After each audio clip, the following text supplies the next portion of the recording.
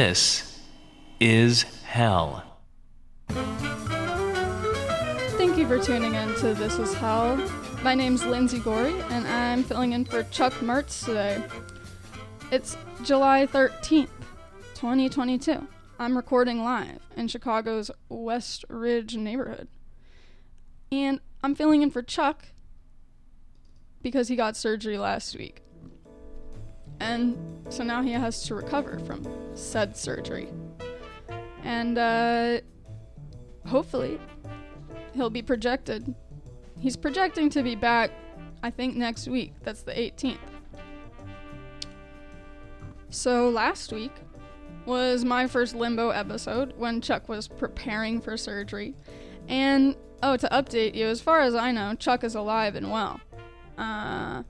So it sounds like we sent our greatest vibes and they did work. So good job, everybody. And last week, I listened back to my recording and I said it was June 6th or whatever it was. It was July. And I thought that was pretty funny because it was literally my mom's birthday and I knew that. But it happens. And sorry if I confused any listeners, but it's kind of hard for me to wrap my head around the timing of this broadcast. Like, I'm live streaming right now. It's 10:03 a.m. CDT or whatever it is. So I'm talking to like 6 people. It says 6 listeners, but in the future, that's when the majority of people are going to hear this. So does it matter if you know what day it is? I think it does. But, I have to remember while I'm here alone in the studio that I'm not just talking to myself. There are listeners, whether they are here now or in the future. So hello, listeners. And also, when I told Sebastian about, my mistake, he was like, time's a social construct, so don't worry about it. And that just reminds me of when I was a Zoom teacher for one semester and I had a student in a social life applications class, and he would, every time I said the word social construct, he would log out of the Zoom, and it was hilarious. I have to give him that. Because, my background's in sociology, so I guess that's why I was doing that job, but my study background anyways. But after I graduated, I kind of felt like sociology can be a little human-centric, in terms of... I just realized I wasn't recording, so I just hit record, but if you're listening on Mixlr, we got the beginning, don't worry, guys. So, yeah, that's what I mean about streaming live. So I was just talking about how sociology is human-centric, because we think we're like the only beings that create societies, even though I don't think that's true. There's beehives and ant hives and I don't even know what else. But that's why I've been a little bit more into the anthropology lately, because humans, we're not just interacting with each other, we're also interacting with plants and animals on the daily. What are you eating to stay alive? You need plants. We need plants. We would have nothing without them. And also, to go back to the example of time as a social construct, even then, humans didn't completely make up time by themselves. There was indeed a development of our, measurement of time in relationship with the development of astrology and astronomy, All human cultures could look up at the sky. It was dark. There wasn't electricity yet. So, people paid attention to this stuff. And yeah, like for example, I'm reading this on a full moon, and it's in Capricorn if you follow the Western Zodiac, which I do because I'm a white person. And the Capricorn moon happens during Cancer season, which means that the days are the longest in the year up here in the northern hemisphere anyways. But they're starting to lose length. And as humans, we think we have this special kind of consciousness, but if you think about plants, they're much more conscious of this change in the sun cycle, in the sun and the moon cycle. As Pete, the bar owner of Carrie's, told me the other night, like, isn't moonlight just sunlight reflected? I was like, yeah, I guess it is. But anyways, I'm just saying, plants and other things, why do we think humans are more conscious? Maybe in certain ways. Like, I think we can manipulate electromagnetic radiation and get a radio show to you. But not everybody is noticing even the change of the seasons, which brings us all of the food that we eat. So, anyways, all this talk of time reminds me of two things that have to do with time. The first thing is that this does matter when you listen to this episode. So if you're listening Saturday on WNUR, you've still got time. It hasn't passed. This is ART, the annual art show happening, I believe, it's in conjunction with. We're honored to be part of the 50th anniversary celebration of Carrie's Lounge. This is going to be at the Second Story Studios above Carrie's, which is where I'm recording now.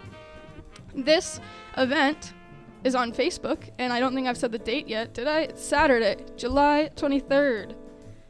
That is like a week and a half from today, and 1 week from now if you're listening on Saturday, 2 p.m., Carrie's Lounge. Be there.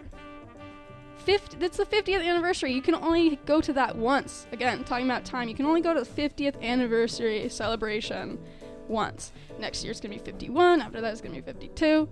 50, you got to go on Saturday, July 23rd, 2022 at 2 p.m. Support Pete, who supports us in a lot of ways, and is really cool. All right. Pete owns the bar downstairs, if you guys don't know. So, anyways, that brings me to the second thing, which is what I have to do here today at 10:09 a.m., which is playback, this episode. But also I'm going to read the question from hell in the future, so I suppose I'll read that to you now, which is this week's question from hell. Who are you thanking for their service? I love this question. My dad's a mailman. Shout out, Dad. So thank your mailman for their service today. I'm thanking a lot of people for their service. We'll get to that later. I can't wait to see the responses. But I just talked to Sebastian, and we forgot to post on Twitter earlier this week. But Sebastian should be on it, so if you happen to be listening right now, you 9 people, and you want to get in on this week's question from hell, so that you could possibly win a piece of This Is Hell merchandise, you gotta get your response in on Twitter in I'd say 40 minutes, because that's probably about when I'll be reading them, and I think I might be choosing a winner this week. I don't know. I think I'm going to read them all up, and I'm going to choose his response, I think. But if that changes, I'll let you know. So anyways, back to the time that I have now to play back this interview from 2015 with Anna Lowenhaupt-Singh. It's called On Survival, Growth in Mushrooms in the Ruins of Capitalism. So Anna Tsing was the author of the book called The Mushroom at the End of the World, and she's an anthropologist. So like I was saying about sociology being a little human-centric, I guess I've been liking anthropology a little bit more lately because of, I don't know, they talk about, biology and stuff sometimes. So this is from 2015, and I just saw also we have an interview with Anna from 2020. I closed it, so here, it's called Mapping Life, Death, and Ferality in the Anthropocene from November 11th, 2020. So, it was a hard one to decide which one to play. But if you've been listening the last few weeks, Chuck has been grilling me on my new mushroom capitalism job. I'm a mushroom salesperson at the farmer's market. And so I've been meaning to read this book for a minute. I didn't even know it had been out this long. October 31st, 2015, that was Halloween 2015, Anna did this episode. Spooky, right? It is a little spooky. We're talking about the ruins of capitalism. Capitalism is spooky. So, perfect timing. Anyways, mushrooms. What do they have to do with time? Well, you can only find them at certain times. It's not really like plants where you can see like the whole plant like as it's growing all season, because the main body of a mushroom is its mycelial structure, which is underground or in a dead log, like, you know, breaking things down and spreading. And so the actual mushroom is actually the reproductive body of the species, and picking it does no damage to the mycelium. In fact, it actually helps it out because your motion sets the spores in motion. There's millions of spores all over like any mushroom, I think. I don't know. There are a lot of mushrooms. I don't claim to be an expert. But I do spend like hours at a time with mushrooms working for the mushroom man. So, you know, when I get it a little down, I start talking to the mushrooms in my head. And I'll let you know if they tell me anything good.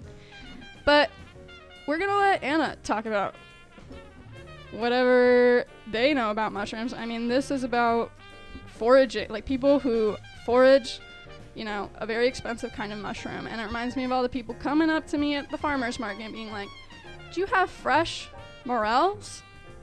And morels are a foraged mushroom that costs like $70 a pound fresh, or like and up to like $200 a pound dry. And I've never eaten one. And I've been foraging for like a couple years. So this interview, that's why I'm playing it. The words out of Chuck's mouth about foraging hit straight into, you know, what I love about foraging. And again, I've been doing it and I've never found a morel. I mean, I'm from Arizona where they don't have them there, but here in Illinois, I've never found one, never eaten one.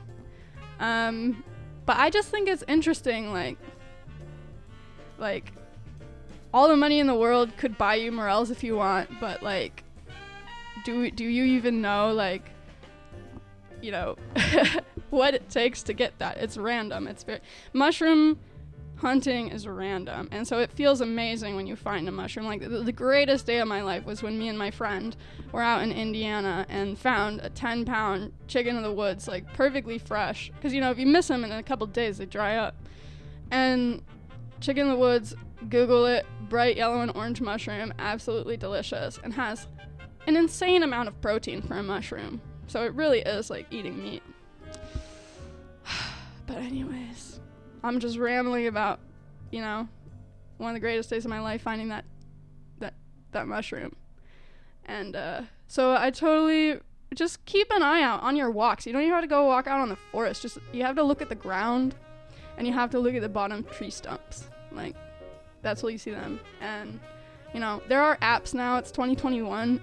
It's 2022. And there are apps now that can help identify plants and mushrooms, and it's very helpful, and they're free too. So Google that, because this is survival stuff. So, all right. I'm trying to find where I downloaded this interview, because I know I did. Downloads. Here it is. So, yeah, in this interview, Chuck talks a minute about like cage mushroom hunting, which we talked about a couple weeks ago too. And I just learned about that. Like, that was for survival. Like, he needed food to eat, so he went and learned what kind of mushrooms he could eat. And there's some of them that are very delicious. And like, he eventually got so good at it, he was like making money to support his like experimental music career by selling foraged wild mushrooms to like expensive restaurants in New York City. Which, yeah, a wild mushroom. I'm only selling cultivated mushrooms right now. at this farmer's market. But a wild mushroom, that's gotta be different, right? I don't know. I'm gonna hit play now. I'm gonna turn this music off, this background music. That's how we produce the show. And I'm teaching you guys how to produce the show if you ever want to join us. And enjoy this episode with Anna Tsing from 2015 on the mushroom at the end of the world. This is hell. Where do we go from here? What can exist, even thrive, amidst the ruins that just may show us a way to survive post-capitalism? Here to tell us what a mushroom reveals about the state of our globalized planet and our post-capitalist future, Anna Loan-Opt Tsing, an anthropologist who is the author of the new book, The Mushroom at the End of the World, on the possibility of life in capitalist ruins. Hello, Anna. Hello. Hello. It's great to have you on this show. This book is fascinating, and by the way, it's heavy. It is a thin book, and it is incredibly heavy, so that must mean high paper quality and a lot of nice pictures.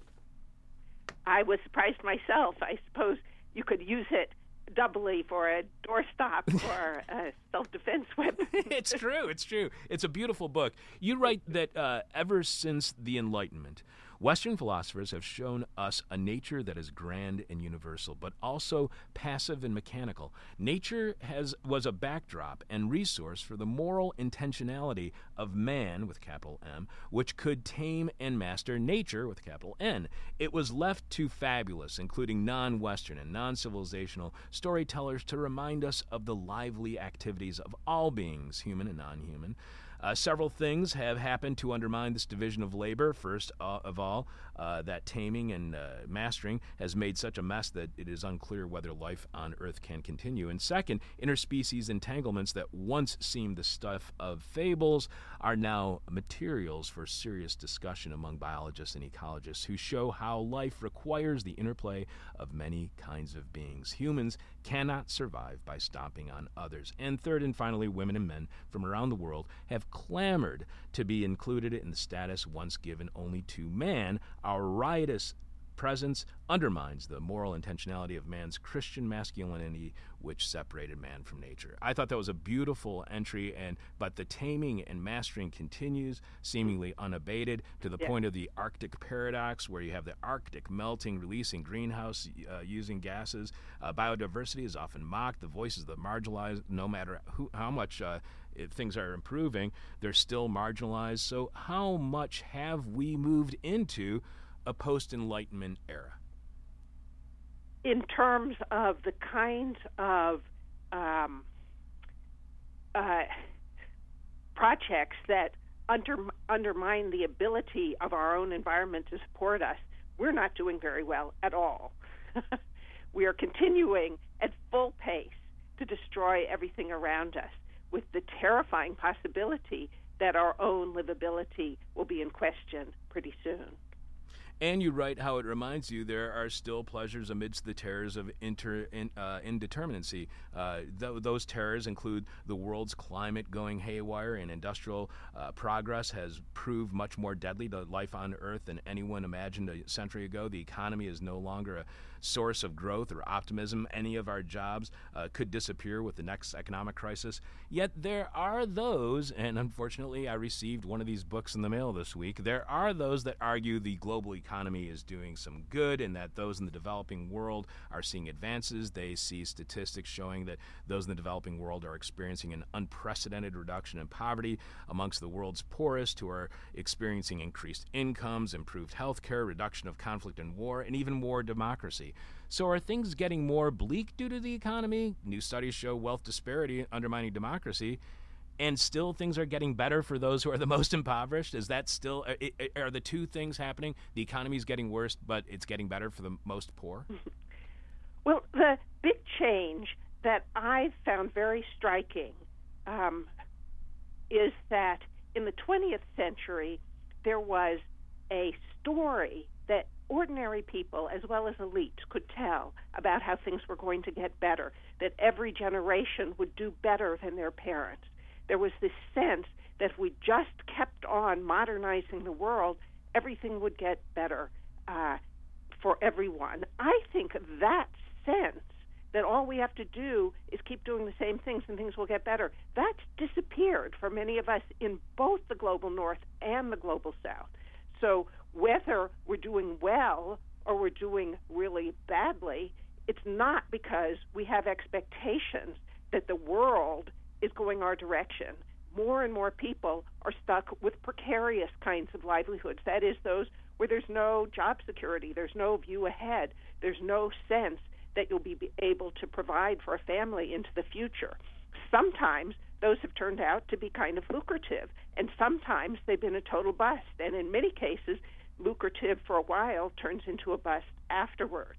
But this is a very different kind of set of expectations that we are forced to bear than in the 20th century, where people thought that getting better was about stability, security, and wages and benefits. Less and less people have those. Exactly, and you write how, quote, promises of modernization backed by American bombs was supposed to fill the world, both capitalist and communist, with jobs, and not just any jobs, but standard employment with stable wages and benefits. The irony of our times, then, is that everyone depends on capitalism, but almost no one has what we used to call a regular job. If that's the case, if the system is no longer delivering, and if we've had to adapt to an outcome that we were not promised, then to you, what explains the lack of a revolution? Or is the revolution the way we are adapting without capitalism already?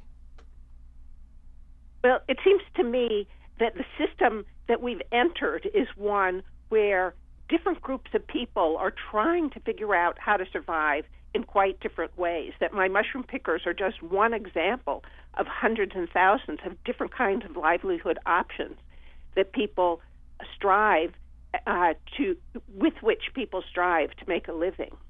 That perhaps in the 19th century, the industrial working class seemed to have a certain kind of unity that might lead to a single revolutionary spirit. That's pretty hard now, where different groups of people are working at very different kinds of economic strategies. And so if we're going to try and figure out ways to work together, it's going to be all about working across those differences. That's going to be the challenge. You mentioned precarity earlier, and you write how precarity once seemed the fate of the less fortunate. Now it seems that all our lives are precarious, even when, for the moment, our pockets are lined. In contrast to the mid-20th century, when poets and philosophers of the global north felt caged by too much stability, now many of us, north and south, confront the condition of trouble without end. How do you see that reflected in our culture or our daily lives? Is this precarity something that we take for granted, that we've adapted to, or is it something in plain sight and kind of open secret? The open secret thing sounds very right to me, because I, on the one hand, hear all the time, you can hear stories that sound like the 20th century dream is still in place, stories about immigrants who make $1 million or other kinds of success stories, and yet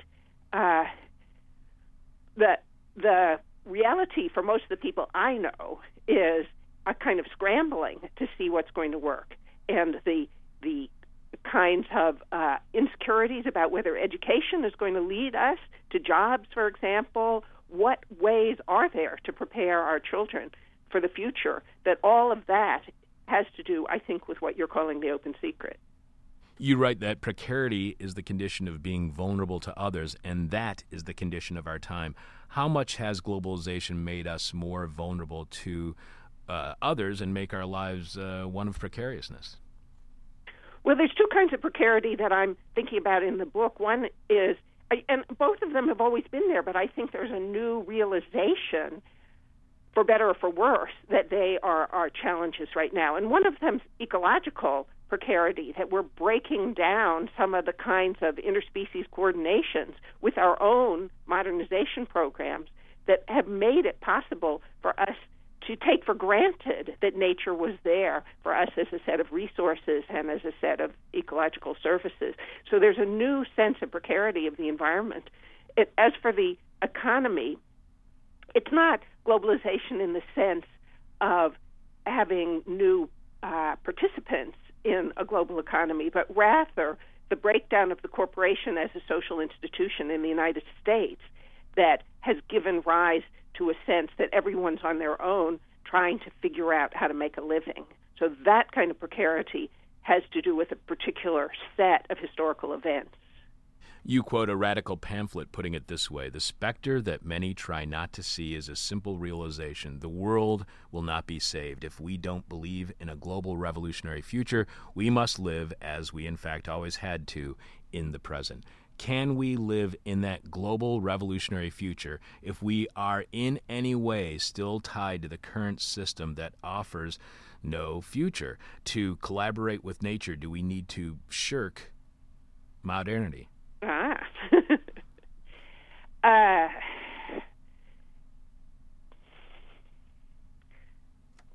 I think coming up with alternatives to our most egregious environmental practices is absolutely essential for this time. I don't think most of the people who are listening to your radio program have the option of just jumping out of the system in all ways immediately. But I think it's urgent that we start to find some places where we feel like we're collaborating with the animals, plants, fungi, etc. around us, rather than undermining them as we constantly do in our industrial practices. So yes, let's find alternatives now.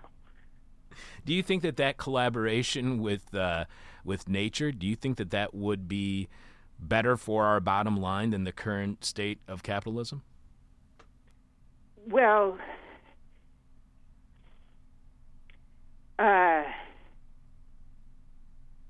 I think there's the danger that what you're calling the current state of capitalism is going to finish us off.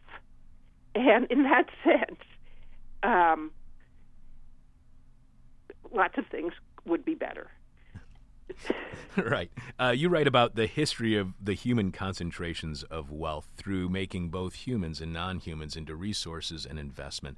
This history has inspired investors to imbibe both people and things with alienation. That is, the ability to stand alone as if the entanglements of living do not matter. I thought that was amazing because it makes it seem like everything is vacuum, lives in a vacuum, and nothing is related to each other. So does giving something a price, does that disconnect it from nature? I don't think it's the price. I think it's the practices of ecological simplification, and it's why one of my examples is a plantation, which is an industrial monocrop where you take away all the other kinds of species that work together to make a particular plant, animal, or living resource alive, and you try and just grow one thing at a time, which can maximize profits, but also lets forth all kinds of pests and pathogens that didn't exist before. The mushrooms that I describe in the book have a price, but they aren't that kind of commodity. They're connected to the forest, and I try and argue the ways that we might not have forests at all if it wasn't for the interconnection between trees and mushrooms. That the mushrooms are feeding the trees even as the trees are feeding the mushrooms. So it's that kind of interconnection that we could be paying more attention to. You write about how once a resource is used up, the land is abandoned, like timber being stripped from a forest, but you add still these places can be lively despite the announcements of their death. Abandoned asset fields sometimes yield new multi-species and multicultural life. In a global state of precarity, we don't have choices other than looking for life in this ruin. So is this destruction good?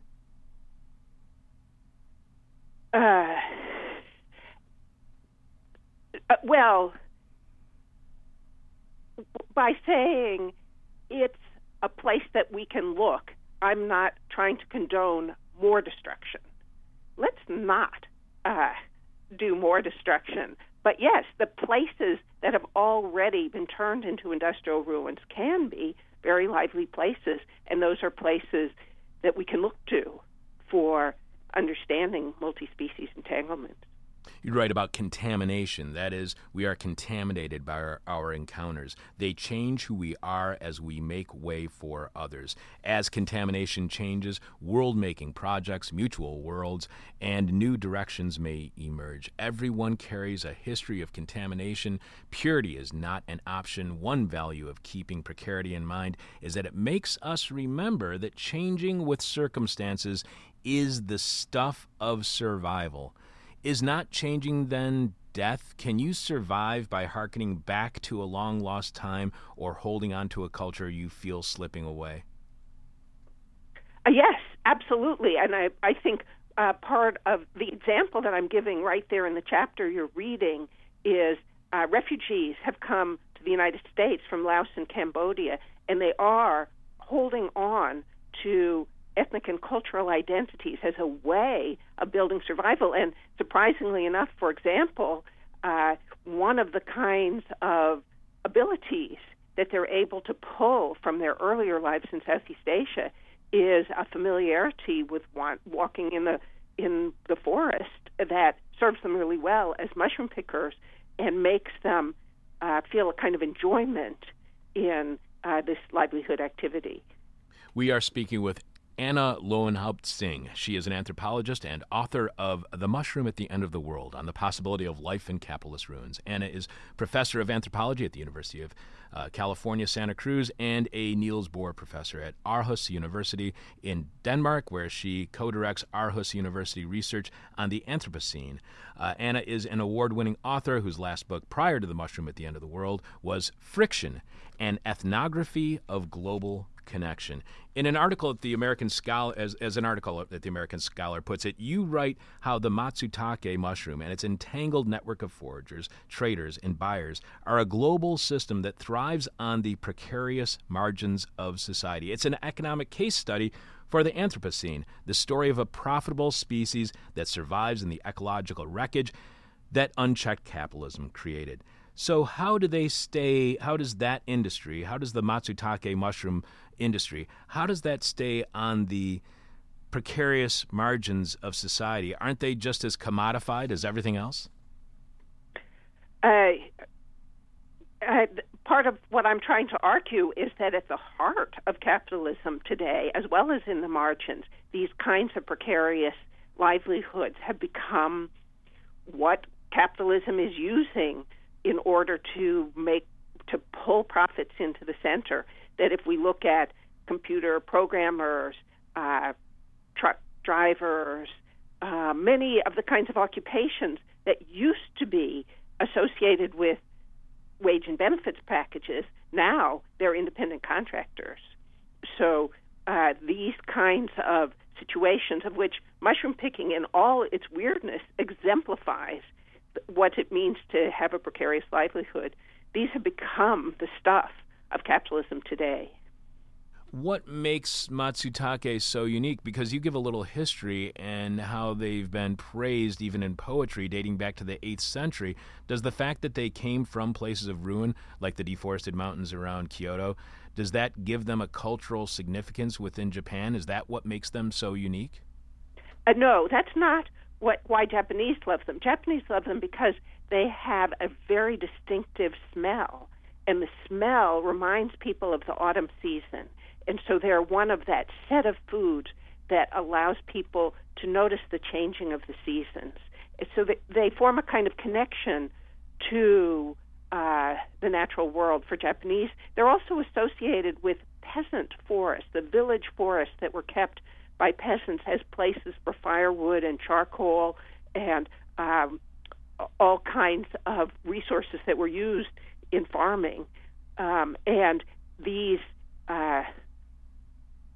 somewhat disturbed peasant forests were the places for Matsutake, so they also became the familiar places for thinking about family relations and about village life. You write that when the Soviet Union collapsed in 1991, thousands of Siberians, suddenly deprived of government guarantees, ran to the woods to collect mushrooms. While these aren't the same kinds of mushrooms that you are discussing in your book, you write how it makes your point. The uncontrolled lives of mushrooms are a gift and a guide when the controlled world we thought we had fails. Your book immediately made me want to be crazy like John Cage for mushrooms. It made me want to forage for them, learn best to identify them, make certain I don't kill myself, make certain I know all their effects. What does it say to you, though, about my relationship or our relationship in general with nature when I do not know how to identify food unless it's on a supermarket shelf, or about our culture that doesn't trust food unless it's on a shelf labeled, commodified, packaged, and waiting to be bought? Mm-hmm. Well, I do think that's part of the problem, that part of the reason that we think the plantation or the agribusiness is the way to make food rather than some of the many alternatives that have been shown to be quite productive has to do with consumers who've been trained to only expect food to emerge from supermarket shelves. That as we open up other alternatives for gaining a relationship with food as it grows together with other plants and animals, I think there's at least a possibility that we could move our agro-industrial system too in new directions. You write, imagine first nature to mean ecological relations, including humans, and second nature to refer to capitalist transformations of the environment. You then write how your book then offers third nature, that is, what manages to live despite capitalism. How does the Matsutake mushroom industry exist despite capitalism? Well, I mean, it both. The industry exists because of capitalism, but the appearance of Matsutake comes in Oregon because of the ruination of industrial forests that started out as forests of ponderosa pines that were kept in place in part by Native American burning. When white settlers got there, they saw them as dream places to cut down trees. And cut down trees they did, that the Oregon became the center of the U.S. timber industry. And when they cut them down, they found it pretty hard to regrow the same kinds of pines that they had just cut. Instead, this host of among firs and lodgepole pines grew up instead. By chance, the combination of this weedy lodgepole pine growth in Oregon, in the central Oregon area, plus the fire suppression that the Forest Service put into place, allowed these lodgepoles to get older than they would have if they had been burning down all the time, and created just the right environment for these Matsutake mushrooms to grow. So for them, it's this somewhat ruined industrial forest that turned out to be the place that was very productive for Matsutake. You write how your book is not a critique of the dreams of modernization and progress that offered a vision of stability in the 20th century. Instead, I address the imaginative challenge of living without these handrails, which once made us think we knew collectively where we were going. Matsutake mushrooms can catapult us into the curiosity that seems to me the first requirement of collaborative survival in precarious times. Does collaborative survival necessarily mean something outside of the typically commodity-driven market? I mean, picking a mushroom and eating it doesn't add profit to the system, and the wealth can't trickle down or be redirected into the local and eventually national and global economy, can it?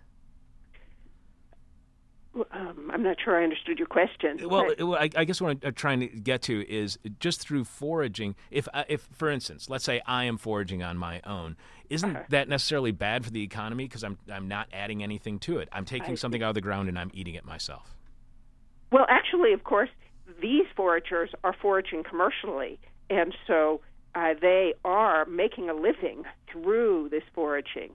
But it seems to me, in general, if we want to have a world with animals and plants, which I think is the only world that we'll be able to live in, we are going to have to pay attention to the kind of interspecies entanglements that allow those livable landscapes that we want to be a part of, that give us the ability to continue eating and breathing and the other things that we tend to take for granted. So that collaborative survival is not about the survival of capitalism. It's about the physical survival of living plants and animals, including us.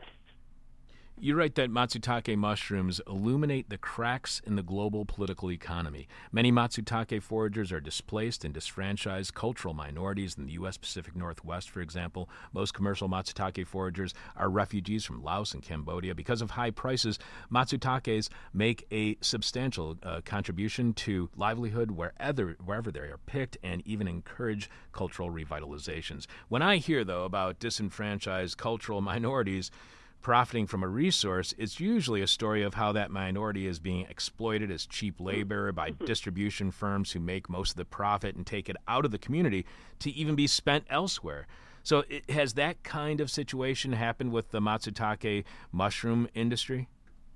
I'm pleased to say that despite the fact that I know all those cases that you're talking about, and I think it's right that we should be concerned about them, matsutake is one of the kind of better examples we can think of, I can think of what marginalized people might be able to do, and especially people who've, worked so hard to survive wars, that the matsutake business does, because it allows individual foragers to pick and to sell, that it's been not so much a source of exploitation, but as a source of a kind of livelihood that foragers are excited to do and have been able, when the prices are good, to make real money.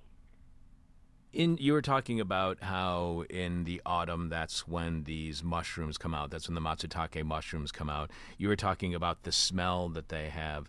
And we've been talking about this mushroom so much. I want to make sure that our audience knows a little bit more about it on its own, as far as tactily, as far as what they taste like. Tell people what a matsutake mushroom is like. What's the smell like? What's the taste like? What makes it so attractive? It's attractive in Japan because of this smell. And it's a hard smell for people of European origin to get used to. In fact, one California mycologist has provocatively, I think he calls it a provocative juxtaposition between red hots and dirty socks. And when you smell it, you can get that sense. But over time, one comes to value it. It becomes a smell full of joy, as people in Japan have taught me to sense it. It's also a very elusive mushroom that in Oregon, if you wait for the mushroom to come up from under the ground, you're probably not going to find it. That it spends a lot of its time under the ground. So you're looking for a tiny crack that just shows that there might be something underneath. And therefore, it's a kind of foraging that forces the people out there to notice everything in the ground around them as they're looking for these cracks. You write, what do you do when your world starts to fall apart? You say, I go for a walk, and if I'm really lucky, I find mushrooms. Is it mushrooms, or is it foraging, picking fruit, vegetables, or herbs of any kind that can give you the connection to nature that makes you feel better despite the world falling apart? Or is there, to you, something specific in particular about mushrooms, not just foraging in general? I think foraging in general is great, and that mushrooms have a very special quality, too, because you have to be there at the right time and the right place. You just can't predict it. So it's a very exciting experience to go out to the woods to look for mushrooms. You never know what you're going to find. You write, a few years into the new century, the idea of a trade-off between jobs and the environment seemed less convincing. With or without conservation, there were fewer jobs in the 20th century. Since in the United States, besides, it seemed much more likely that environmental damage would kill us all off, jobs or no jobs. We are stuck with the problem of living despite economic and ecological ruination. Neither tales of progress nor of ruin tell us how to think about collaborative survival. It is time to pay attention to mushroom picking. Not that this will save us, but it might open our imagination. How did mushroom picking directly open your own imagination? One of the ways was realizing through paying attention to mushrooms and talking to those who know more than I do, that there's a whole world under there, under the soil, that we don't pay very much attention to. We think of the liveliness of the world and all its species as something we can see in the air and the soil around us. But underneath, if you were under the soil, you would see what I think of as a whole city full of social interactions, full of traffic, full of movement, full of multiple kinds of plants and animals, fungi and bacteria, that there's a whole world down there. And it's a world that makes our world up here possible.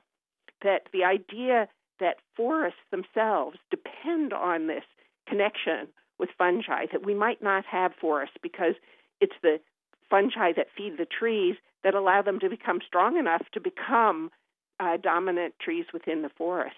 That these connections give us the ecologies that then we depend on for our lives. When I told our producer that in Japan, these matsutake mushrooms can go for $2,000 a kilo, he said, I can get these at a Japanese grocery store not very far from my house, and they're certainly not $2,000 a kilo.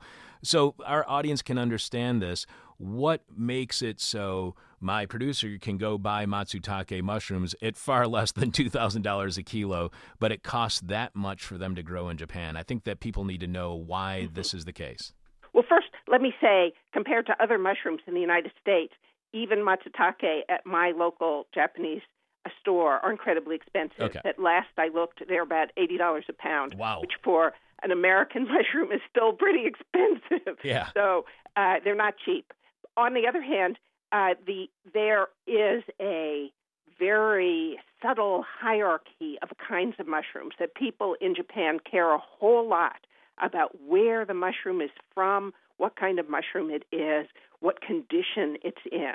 That the very highest quality mushrooms, for example, grow in those somewhat eroded hills outside of Kyoto. Those are the very most special mushrooms. And then there's a hierarchy. And by the time you get to American matsutake mushrooms, they're not considered, the smell is not considered as beautiful as the Japanese mushrooms.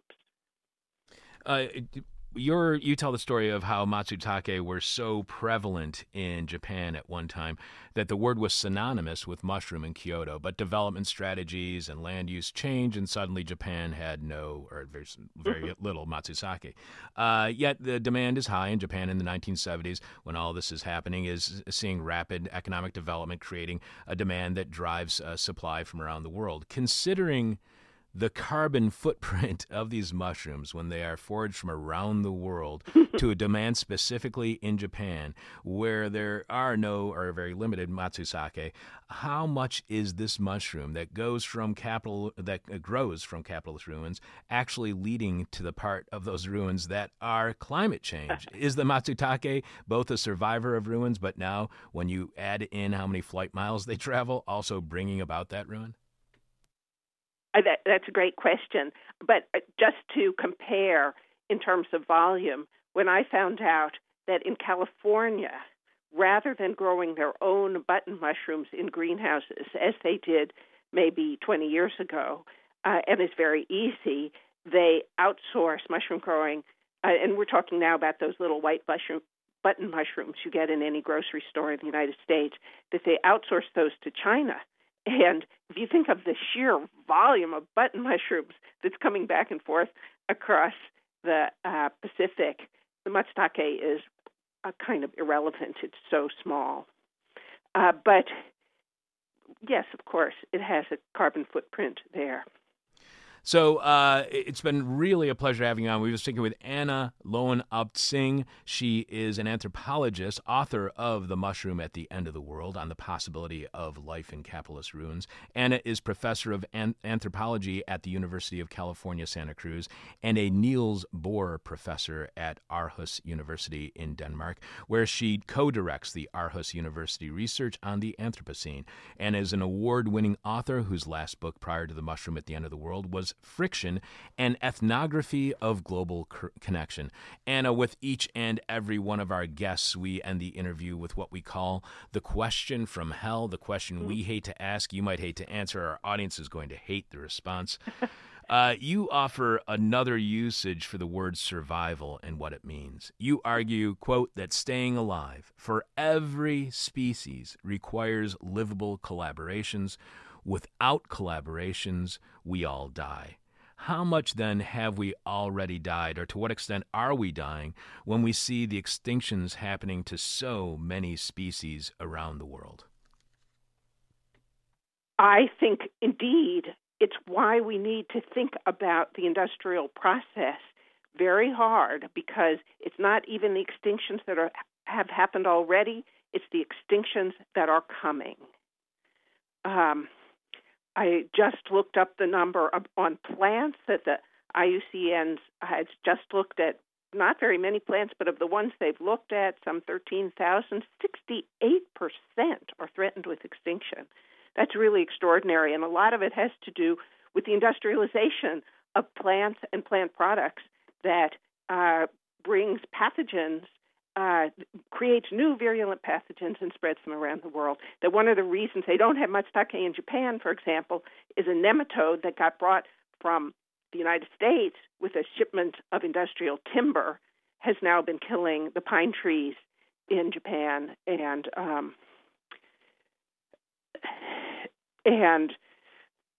with them, the matsutake mushrooms. The reason matsutake mushrooms are so scarce in Japan is in part because of this nematode, which was spread by the industrial plant trade. So yes, it's a really hard answer to say. We have to look very carefully about whether it's worth it to industrialize all our life resources at the risk of killing ourselves and them.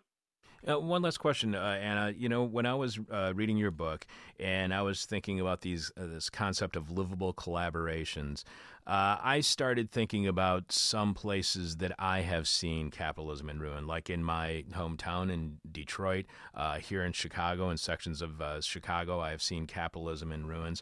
And when I think about these livable collaborations, am I stretching your definition? Because what I started thinking of was the way that human beings have to collaborate, that this is also a book that's condoning, or implying at least, support for multiculturalism and an opposition to racism. Am I reading too much into this?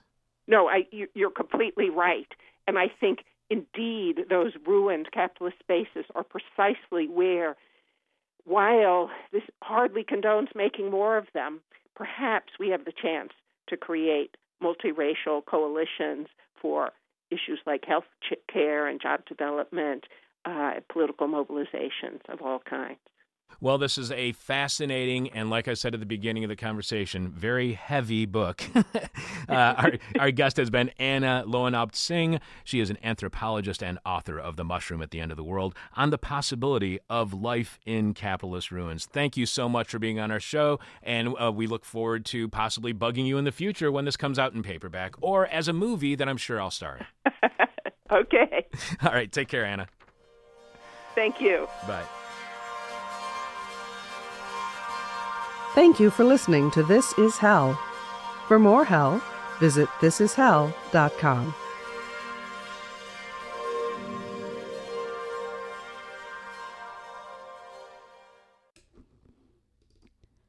Hey there. This is Lindsay again. Still filling in for Chuck, and honestly, I cannot believe that episode was recorded in 2015 and that they still haven't made a movie out of Anna Lowenhaupt-Singh's book, at least I'm aware of, and that Chuck didn't star in it. I think it could still happen. I'm still holding out hope. So today, I still have the question from hell and also the moment of truth to get to, but I just want to say a couple things about that interview, because like I said, I love foraging, and it's a super great thing to think about. Chuck asked one question about if individuals foraging can hurt the economy. Like, can we take down capitalism by not paying for our food? And I've been foraging for a couple years, so I think about this a lot. Like, I might not be paying money for foraging food, but I'm definitely paying my labor to do. Foraging is a very physical thing. You can be attacked by bugs. You can get stung by plants. You know, you could eat something poisonous on accident, so you gotta know what you're doing. It is work. But I do say that I don't think about it so much as like a blow to, I mean, I kind of do, that I don't have to buy as much food from, like, you know, the monocultural agricultural capitalists, but it really is, to me, more directly a way of, like, gaining power outside of the system, and outside of the capitalist system, whether that's like literally nutritional power of, like, I'm eating this food, and wild food has very diverse nutrients in it, and, or, you know, like they were talking about these people selling matsutake mushrooms, like, you know, you can wildcraft things, turn it into tincture, whatever, like, or sell it fresh. Like, that's building economic power without selling your labor to another person. Or, you know, I think of it also as like a spiritual power of just like being in relationship with plants. It's very important. Like, we've been taught to think that, like, going to the grocery store is better because it's, like, easier and more convenient, but we lose the relationship of how that food grows and how it got there, and that's what got humans to even be here right now. So if we destroy that, we destroy our existence. I think that's kind of exactly what Anna Tsing was saying. But, you know, why trust me? I'm just a person who's using my BS degree, literally Bachelor of Science in Sociology, to sell mushrooms at farmers markets. I don't know. Trust it for what you will, but I think, you know, at least these mushrooms, I don't know, they're coming from Wisconsin, not all the way across the ocean, so it's one job that I feel okay about, because I'm basically just, like, getting people nutrients. Like, here are your shiitake mushroom medicine, you know. I don't feel so bad about that. And, you know, the last thing I'll say is my theory, and I don't want the biologists coming for me about this, because, like I said, I have a degree in sociology, and I think of this more in the art realm, but I think that metaphorically humans are like a fungus. Like, I mean, I think I've heard that animals evolved from fungus. Like, we're closer related to fungus than we are to the plants. And I think that the way we, like, our culture spreads and communication and relationships spread is a lot like mushroom mycelium. And, like, we can't see the web of culture. We can't see the web of the internet. But can a mushroom see its own mycelium? I don't think it can. Like, maybe it can. Maybe it has some kind of eyeballs that I don't know about, but maybe we don't need to be able to see our mycelium web. And, but individual humans are a lot like the reproductive bodies of mushrooms, you know? Like, we pop up from the earth individually and interact with each other, spread the spores, the seeds, whatever, you know, and keep it going. You keep that mycelial culture spreading when we keep having more kids. So, anyways, we're just like fungus. All we do is destroy and deconstruct things. We turn them into landfills. You know, you can see, like, how our culture has a direct impact on the environment, how we have a throwaway culture. Like, we think our trash just disappears when it doesn't. It goes to landfill. But we also do things like create poo, which we then use in America, we have mostly a flush toilet system where we use clean drinking water to deal with it. When every other animal on Earth just, you know, poops straight onto the earth. It's like, you know, kind of giving something back to it. But that brings us to compost, which is what we can do with our waste if we're thinking straight. A lot like, you know, mushrooms, how they break stuff down into compost. Anyways, biologists, don't come for me. I wrote all of this down during that interview on the backs of Chuck's notepaper, because I didn't bring a notebook and I didn't want to use new paper, but Chuck has this, like, giant trash can of his old notes from past shows, so I used the backs. And, you know, I used that trash to create these new ideas and these words, and now I'm spreading it through electromagnetic radiation to your ears, planting ideas in your brain.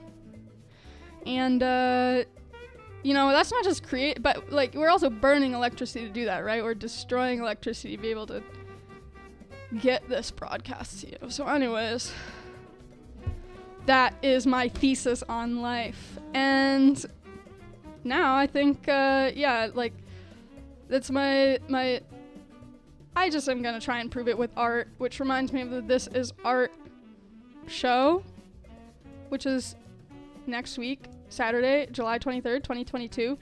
Be there or don't, but you should definitely be there because it's only going to happen once. You only have one chance.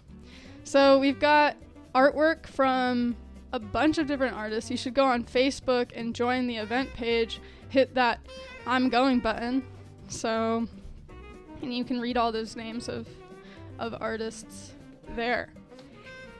So, all right, let me make sure. I need to check my Zoom, and Jeffrey's ready to go for our moment of truth, I do believe. But let me just read the question from hell one more time. If anybody needs to get their last-minute response in on Twitter or Facebook, now is the time. You got a few minutes. So this week's question: who are you thanking for their service? Who are you thanking for their service? Very good question this week. All right. Well, Jeff, I hope you're ready to go, because I'm about to hit your intro, and boom. 1, 2, you know what to do. One more time. The moment of truth, the moment of truth, the moment of truth, the moment of truth, the moment of truth, the moment of truth, the moment of truth, the moment of truth, the moment of truth, the moment of truth, the moment of truth. The voice at the Stone Age seance. Are there any real mysteries left? Clearly, we're not the doe-eyed, innocent public we once were, back when Howdy Doody and Alka-Seltzer ruled the popular zeitgeist. It's not enough for things to be true anymore. Now they must pass a more rigorous test, the test of believability in the laboratory of public opinion. And yet somehow there still remain unsolved phenomena to boggle the jaded mind, shake us out of our trances, and remind us never to trust our senses, our reason, our memory, or the evidence.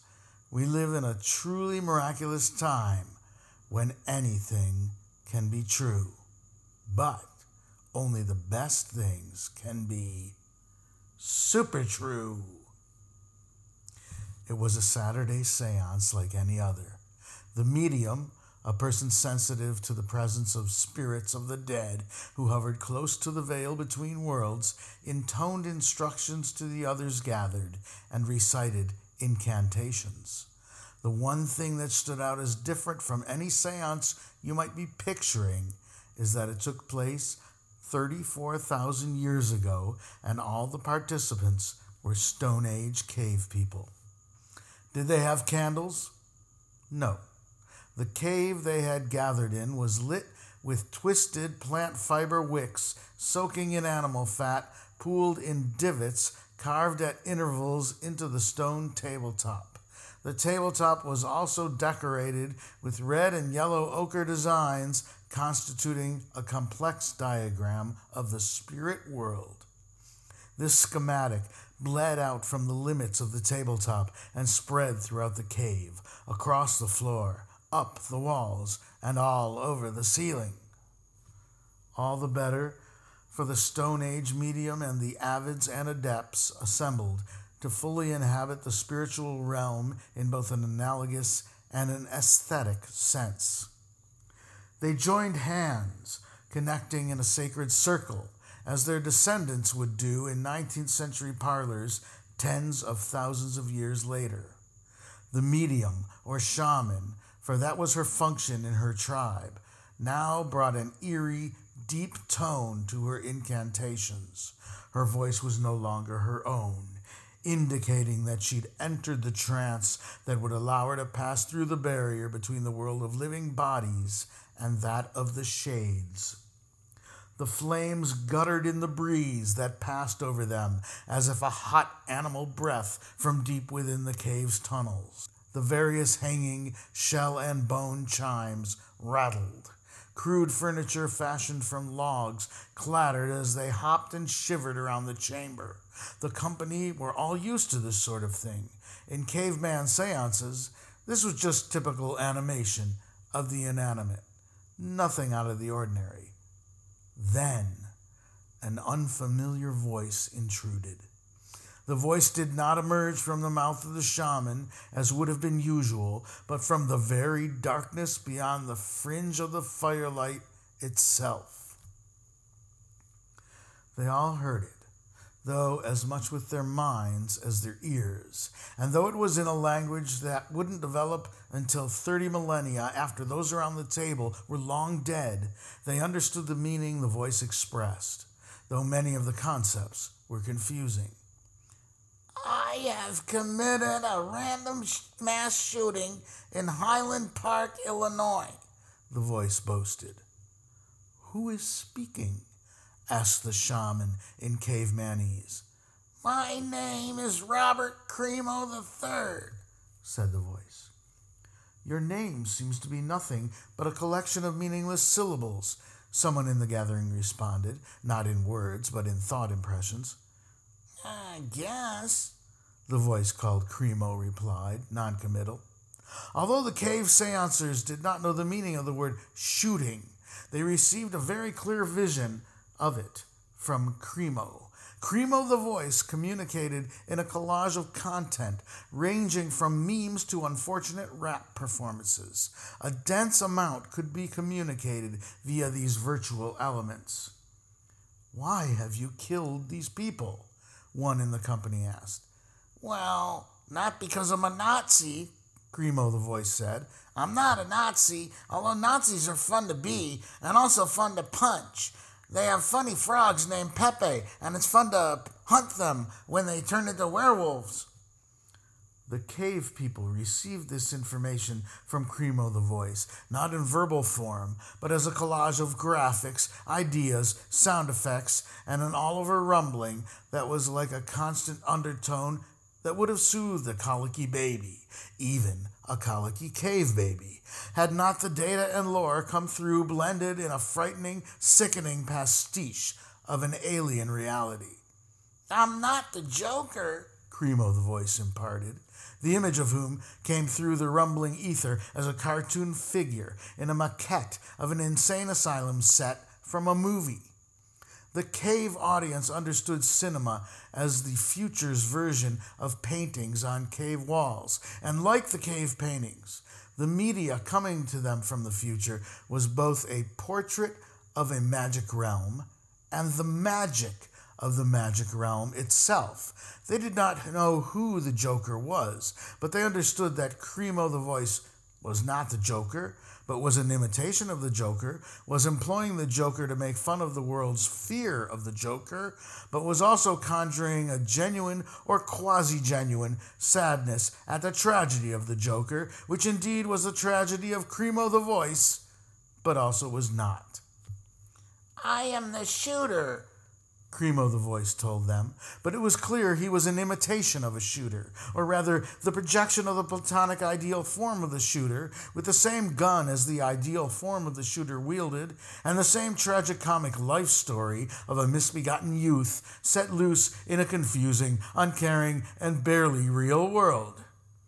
I shoot because I am the shooter, the voice of Cremo the voice said with delight, and indeed the cave listeners were startled to find that they understood exactly what Cremo the voice meant and what he was.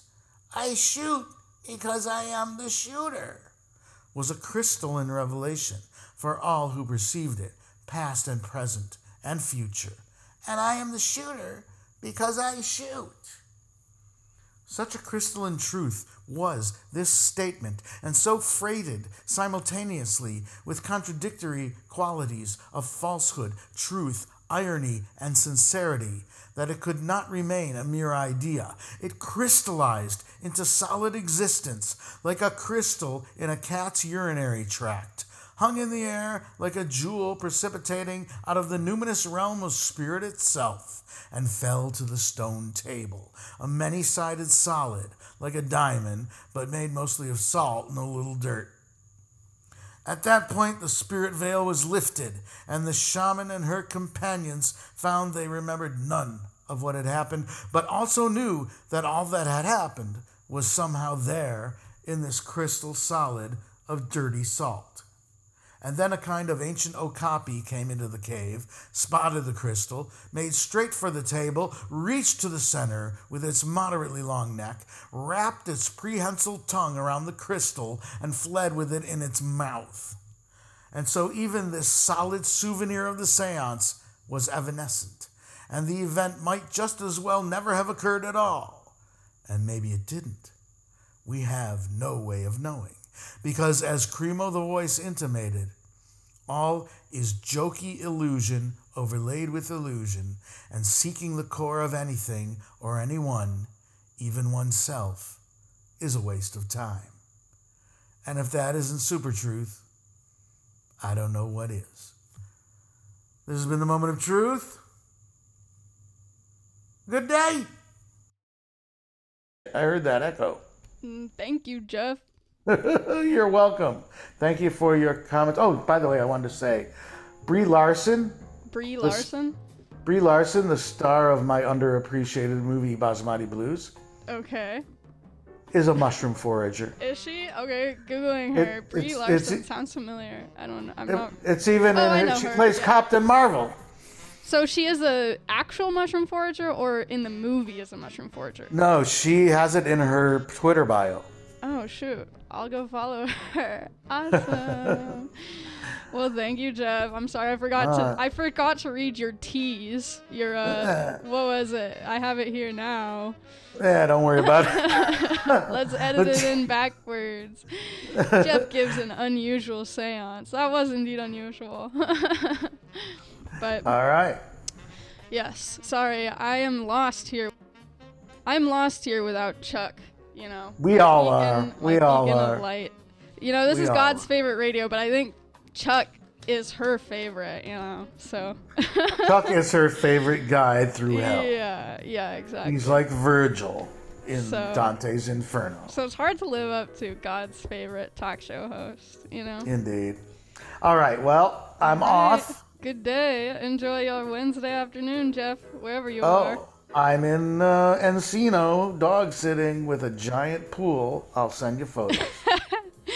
Well, that sounds luxurious, and I wouldn't wish anything worse for you. All right. Thank you. Have a good one. You too. Bye. Bye. Time for this week's question from Hal. So, to go back to this Facebook page, who are you thanking for your service? I guess you could also say, what are you thanking for your service? But who are you thanking for your service? And on all that topic of garbage, I mean, I always am thanking my garbage people for their service. Like, when I run into them outside, if I hear the garbage truck coming, it's supposed to come at 9 a.m. Sometimes it comes early. But sometimes I know there's stuff outside that my neighbors are throwing away, but I leave it till last minute because I don't necessarily need it. You know, maybe somebody else wants to pick it up. But if the garbage truck is going to come and compost it, then it's time to go get it, I guess, if it's useful. And I thank my garbage people for their service because that's the most important job in society.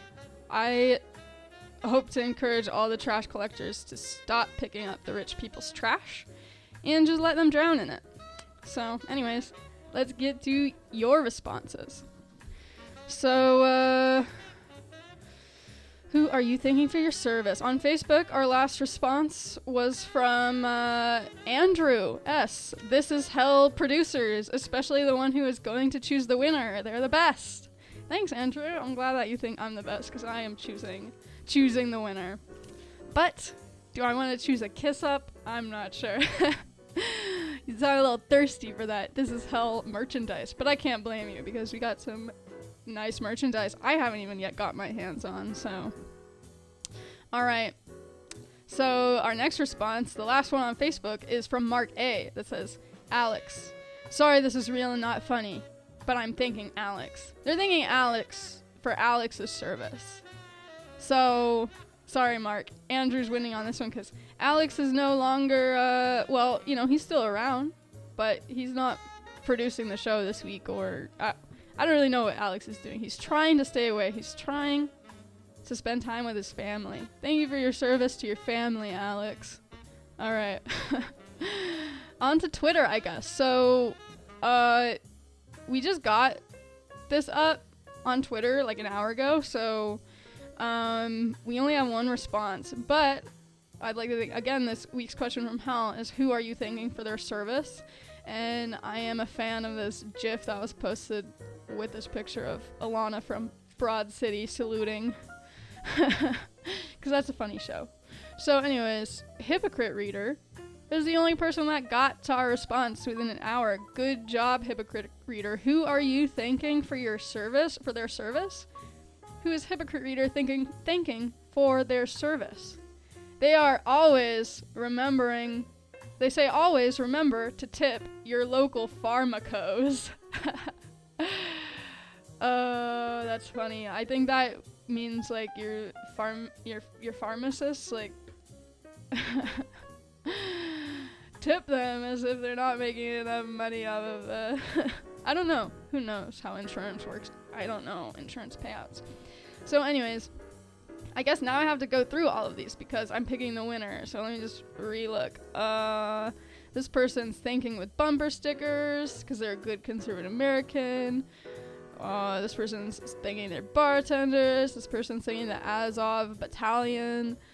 This Pete, from downstairs, I think, is thanking the Visigoths for their service. Not sure who they are. Are they a band? I don't know. Fabio AJL is thanking Chuck Surgeon for their service. Yes, thank you for not killing Chuck. As far as I know, he's alive. Alright, Chris H is thanking Tim McVeigh for their service. Is that an actor? I don't know. You know, all these men's names, I cannot keep them straight, I have to say. This next one too. Aaron D is thanking Steve Bannon for their service. I'm like, who is that? Like, a Steve Bannon? That's a politician, right? I blocked this stuff out. Dan K, who are they thanking for their service? The guy who asked me if I want fries with that. Yeah, you should thank every service employee for their service. Justin G just says D's. They're thanking D's for their service. Okay, I don't know who that is.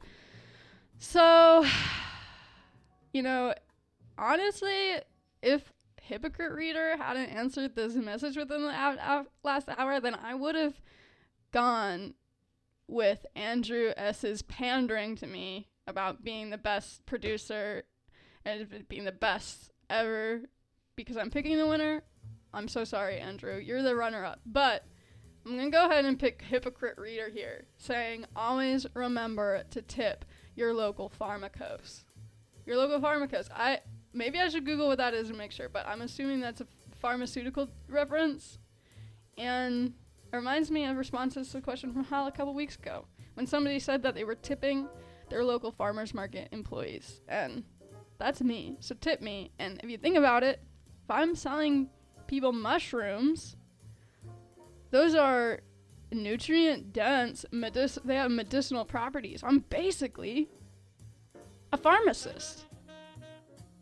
Or I'm a supplier. I'm a medicine supplier, at the very least. Alrighty. Well, thank you for hanging in there with me in this episode while we're all, waiting Chuck's healthful recovery and hopefully to hear from him next week. In the meantime, stay well. My demon is on my butt. My demon talks to me in profanity like a sailor. And my demon tries to knock me down and my demon tries to put me on a hell ride. Thank you for listening to This Is Hell. For more Interview Hell and to support the show, visit thisishell.com.